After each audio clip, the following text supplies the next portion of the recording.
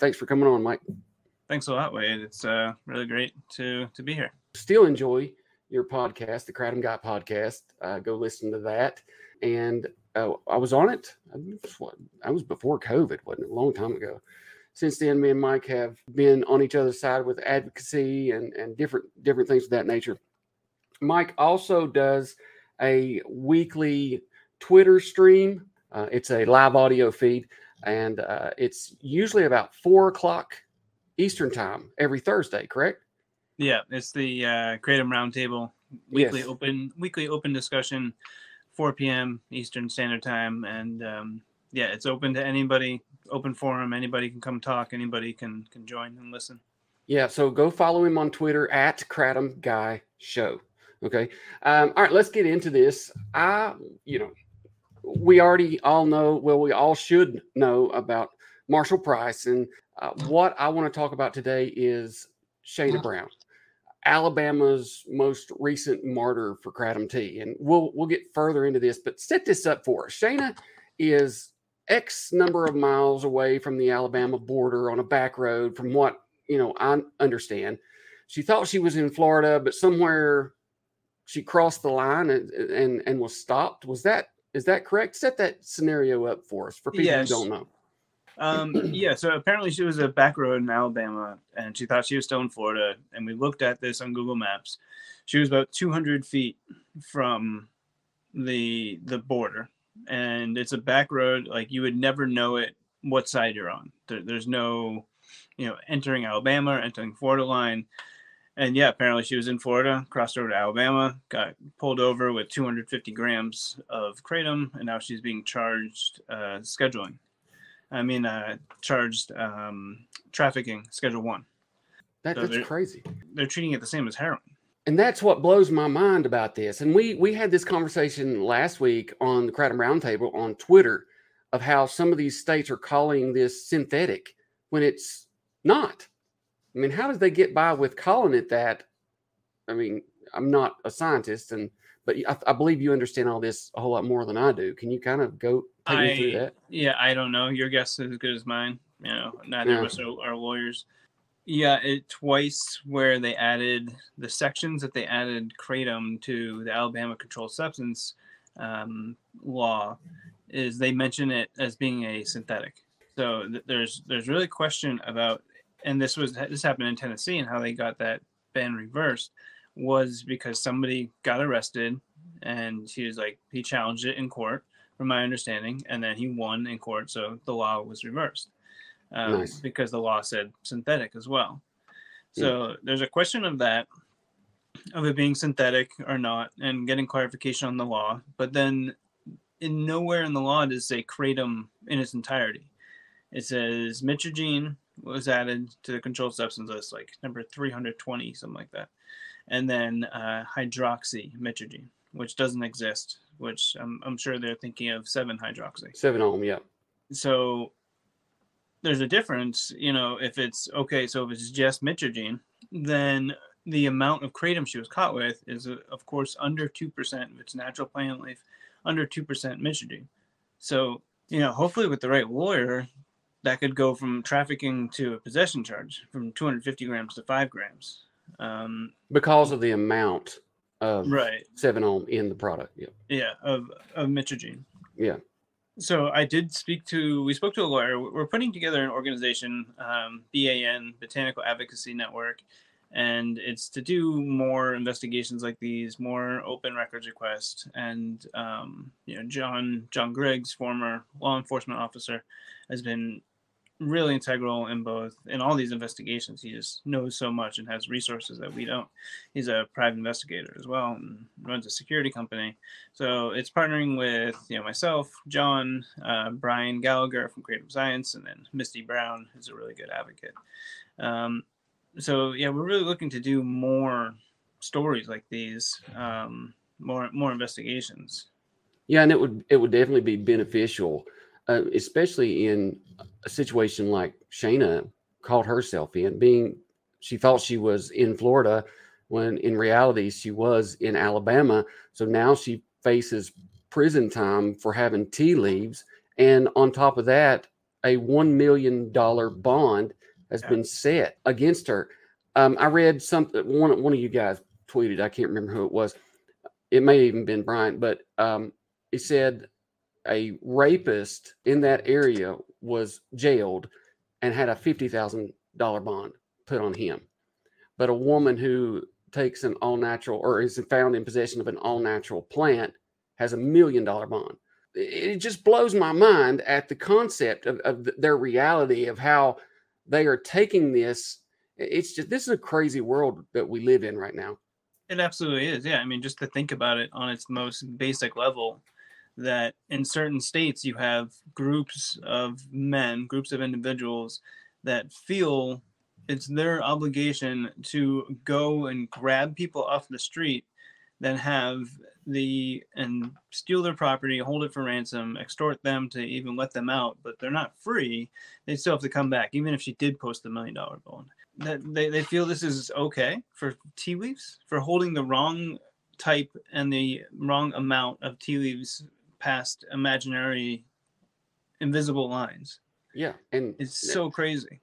It is, and essentially that 250 grams is what most vendors will sell from. Our business, we start at 250 grams. That's just one bag. It's ridiculous. So I wanted to get everybody up to speed on that. But for someone new who is just now entering into the Kratom world, when you first begin to learn about Kratom, everything is beautiful. I remember this 20 years ago. You would never think that someone could ever be against this plant. You know, obviously the government, but everybody knows that. But not anyone else. You wouldn't never think anyone else. Let's talk about the enemies of Kratom, particularly the KDA, and why they want to ban this plant in every state. So first question, what does the KDA mean for anybody who doesn't know who these people are? What does those acronyms mean? So Misty has her own acronyms for that, but I saw it. Kratom Danger Awareness. Okay. They are a group of people that are mainly grieving parents who have been told that their loved one has died from a kratom overdose, and I had to block the vast majority of them because they wouldn't leave me alone, stop harassing me on all my social medias, like continually sending DMs and seemingly trying to spark a poor reaction on my behalf. Yeah, they're bullies. They name call. They say that because we've taken kratom for so long, we've lost all empathy and compassion, and they're enemies of freedom, liberty, bodily autonomy. What? Because we drink Kratom, we've lost all empathy and compassion. They think Kratom actually changes somebody's characteristics. Well, they do. I mean, I can't speak for all of them. They're starting to actually become a pretty big group. But I've heard numerous of them say this, that we would lose all compassion, and that's why we're so mean. And that also kratom builds up in your system to a point that it becomes toxic, and then all of your organs fail, and then you'll die. Is what some of them also believe. Yeah, it's about like that Crude movie. He was walking along with a pie, boom, dead. But okay, so now that we know Kratom Danger Awareness, that's the KDA. With the recent scare, and the reason I'm asking you these simple questions in the beginning, because there's a lot of people who don't know this. Was the KDA group active in the recent Georgia ban attempt? So it's the lawyers, the Weatherington. Matt Weatherington runs the lawyers group, and there's actually now a few other lawyers groups. They were instrumental in trying to push the ban in Georgia. It's the lawyers of the Pope family who are suing OPMS and I think like a Chevron store, another convenience store, even Mac Haddo. Dave Harmon, the previous president of the AKA, was named in the lawsuit. I mean, they named everybody they possibly could. So yeah, they were there, and basically they worked together with the AKA. They wanted to ban it. They wanted to put it in Schedule 1, and AKA wanted to, I guess, further put more the enforcement mechanism behind it, behind the KCPA in Georgia. Mm. So yeah, they came to an agreement, and I even asked. I've been in contact with Weatherington, and I've been in contact with him and asked him, are they going to continue doing this in other states to pushing for Schedule 1? He made it to be like this big win for consumers and for the KDA with this the compromise bill, and like some of those, it's like you get jail time, and I think it's like $100,000 or $200,000 if you're caught selling this not exactly under the the exact regulations that they proposed, or if you're not a certain, maybe your registration with the state ran out and you haven't renewed it and you can get caught selling it. There's like there's the enforcement arm of the new KCPA in Georgia it's a bit much, but it's better than a ban, I guess. Yeah. So the KDA is they want this gone. What is so hold on, they're all over the place. Yeah, they're absolutely all over the place. There's some of them that believe that yes, adults are going to get it anyway, so we might as well have it, KCPA, but the KCPA is not any good. Like they say, it's like a red herring or Trojan horse, or like it's just they haven't really told me exactly what they mean by that. But you have those people that want simple regulation, and then you have people that want Schedule 2, Schedule 3, just scheduled for now and still researched. And then you have the all-out prohibitionist. I saw a tweet that you did. You said, talking about the KDA, how does destroying the lives of Kratom consumers even help these causes, the cause of the KDA? What good is it for them to just go in and try to just completely bombard Kratom consumers once they know that they're in trouble? What's that reasoning? I mean, can anyone answer that question? Why do they do that other than just being an emotional, loved one? That's exactly what it is. It seems like a knee-jerk reaction, and then you have these lawyers that are backing it up, and like that lawsuit we went over in Washington State when you were on my podcast. Yep. It's like 8 different charges. A lot of them are really, in my opinion, nitpicking and semantics, but like none of them can respond. It's like it's fictional fairy tale thinking that somehow you're going to prohibit a substance and then it's going to be gone. Yeah. Like if that worked, we wouldn't have all-time highs annual deaths of fentanyl overdoses.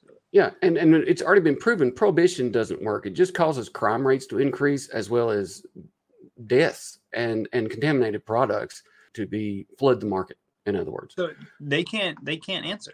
They can't answer. And it's a legitimate question. Okay, we're seeing enforcement in those 2 states, Alabama and Arkansas. So these are real life examples that just happened. Marshall Price is dead, killed in jail 3 weeks into his sentence, and Shayna is facing anywhere from like 3 years to life. Oh, that's what I was going to say earlier.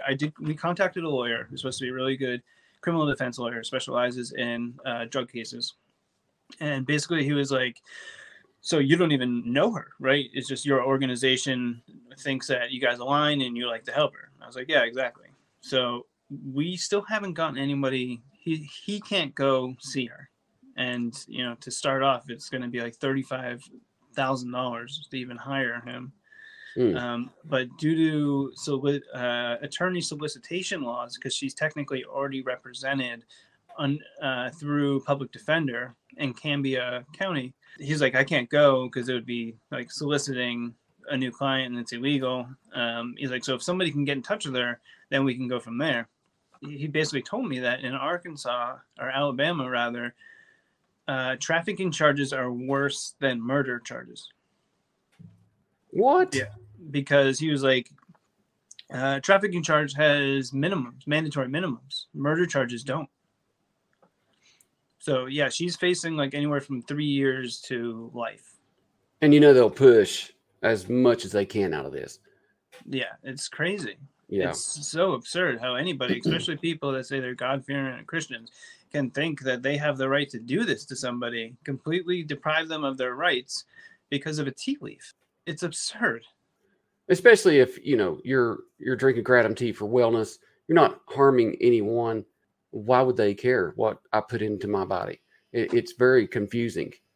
It's only in the instances pretty much that when kratom was found in the deceased, like you mentioned, I can't remember where it was. It's been a while back, but you mentioned the different deaths that were attributed to kratom, and one of them was a shotgun blast to the chest, but he had kratom in his system. But let's talk about the realistic ones that make more sense.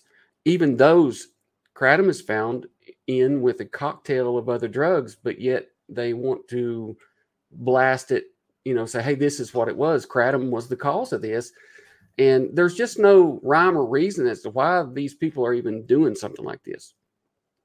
Right. Yeah. And the most glaring one is Ethan Pope. This is the huge case that, they're asking, I forget how much they asked for money, but, the dollars in all these different charges. And then go to find out, like, he had antihistamine and an antidepressant as well as kratom. And we're seeing these deaths that they clearly have another drug in their system, and we look at the drug interaction between just that, the antihistamine and the antidepressant, and that is a major interaction. Major means it can be fatal. I think there's 3 different, minor, and then the middle, and then major. So it can be deadly on its own. Yeah. And then you're introducing something like kratom. It really seems like those 3, kratom, antihistamine, antidepressant, are really bad on their own. And, somebody else, one of the other moms, is blaming on kratom. They say kratom was the only thing in the system. We haven't seen the police report, the autopsy report, medical examiner's report, coroner's report. We're missing all these things. We don't even know how many substances were tested for, or what type of postmortem blood test were done. Because that, like, in that New England Journal of Medicine, when they actually went in and did more comprehensive testing, they found that the deaths that they were presumed to be kratom only actually all had other substances in their system. It was 4 out of 5, and then the 5th one, there was no residual blood. Okay, well, that kind of brings me into a question I was going to ask later, but let's talk about this responsible kratom tea drinking. Enemies of kratom, like we've been talking about, the KDA and others want to ban this plant, but it's only after a terrible event happens, such as the death of a loved one, as we have stated already. I think kratom works just fine all by itself.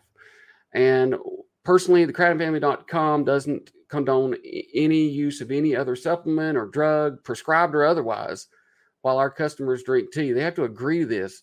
And honestly, if we adhere to this procedure, I think that can help more responsible tea usage. Now, you can't force people to do what you want to, but I believe it would help more responsible tea usage.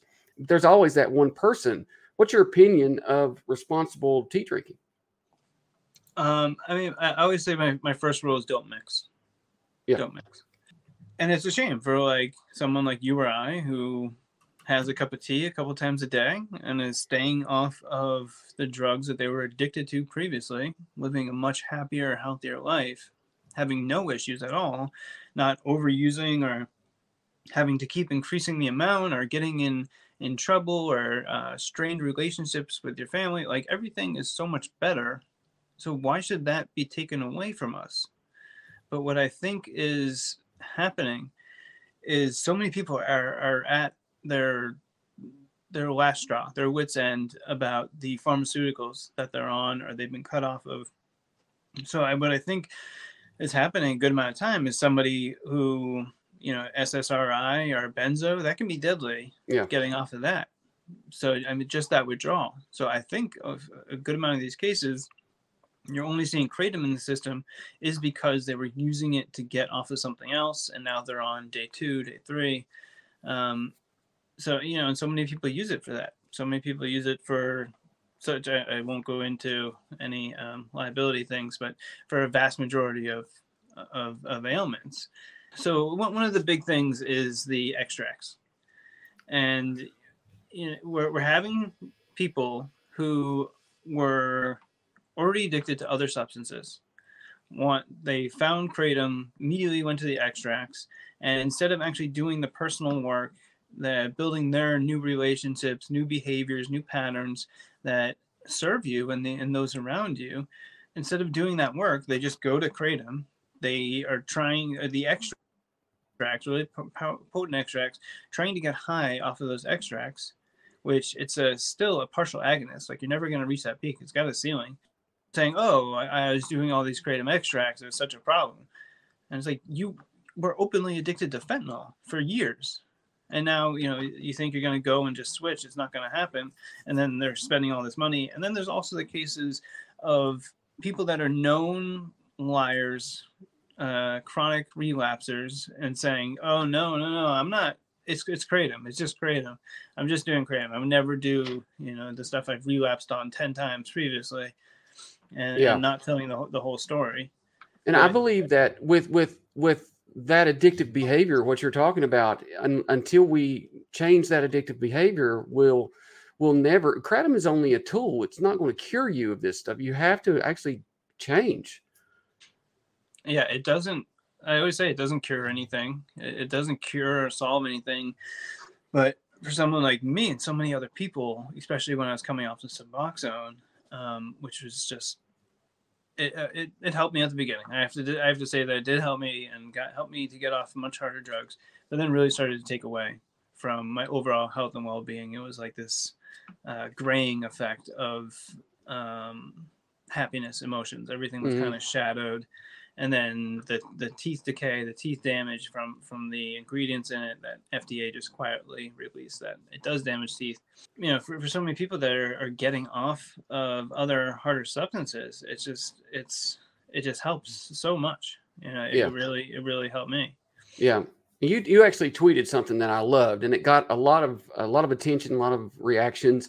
Here's what you said. You said the people who say Kratom is bad are usually one of two people. Number one, it's people who've never tried Kratom before. Or number two, people who have extensive previous addiction issues. Then, as you stated earlier, then they tried Kratom and then went off the deep end with extracts when they finally found what extracts could do. I believe that the key word here is responsibility. And as we stated, if we don't get that addictive behavior under control, then Kratom could be a problem for some people, especially extracts. Yeah, I mean, we're talking about personal responsibility. Yes. And I don't know how you feel about there's the 12-step, and then there's the addiction is a disease or it's not a disease, 12-step or AA, NA. None of that stuff was really for me. I didn't get well until I stopped going to those meetings, because like for me, it's like, it hit me really this, like, one of the last times I went to the meeting, I looked around and it's the same people, the same miserable demeanors, giving the same war stories, drug stories about how they want to do drugs so bad, do drugs or don't do drugs. And it was like all about drugs. And there's like our, quote unquote recovery, but there was no like, hey, I just started this business. I'm working for this great guy. I'm working up the ladder. Like, I got this great idea and I'm working a side job to do that. I'm on the weekends, I'm doing this hustle. Or it was like none of that. And I just didn't want to be there anymore. Yeah. So for me, it was learning about, business and real estate. And that's what really did it for me, was completely changing the group I was with. And what I learned later is that neuroplasticity, basically you've gotten yourself in a groove. If you're in addiction, you're in a groove. You're doing the same thing every day. You've tricked your brain into thinking that we have to do the same routine every single day. And that's what we need. So actually just going out of the groove, creating a whole new one. So if you were thinking about recovery, you're still kind of in that same groove. But if you learn a new skill, learn a new language, you've never been good at art, you learn how to paint or, do something completely different. You're not good working with your hands, you learn carpentry. And I didn't realize how much that was helping me to learn something new, like, real estate or entrepreneurship or even video editing. And that's what really helped me the most. And like, people, like you said, they keep doing the same thing, don't actually do the work, and then blame it on Kratom when it's very personal. It's personal issues, personal addiction issues, and then personal responsibility. Like, Yeah. there was a recent one where the guy said, he would keep doing it, and then he would only buy one, so it would make him have to go out of the way if he wanted another extract.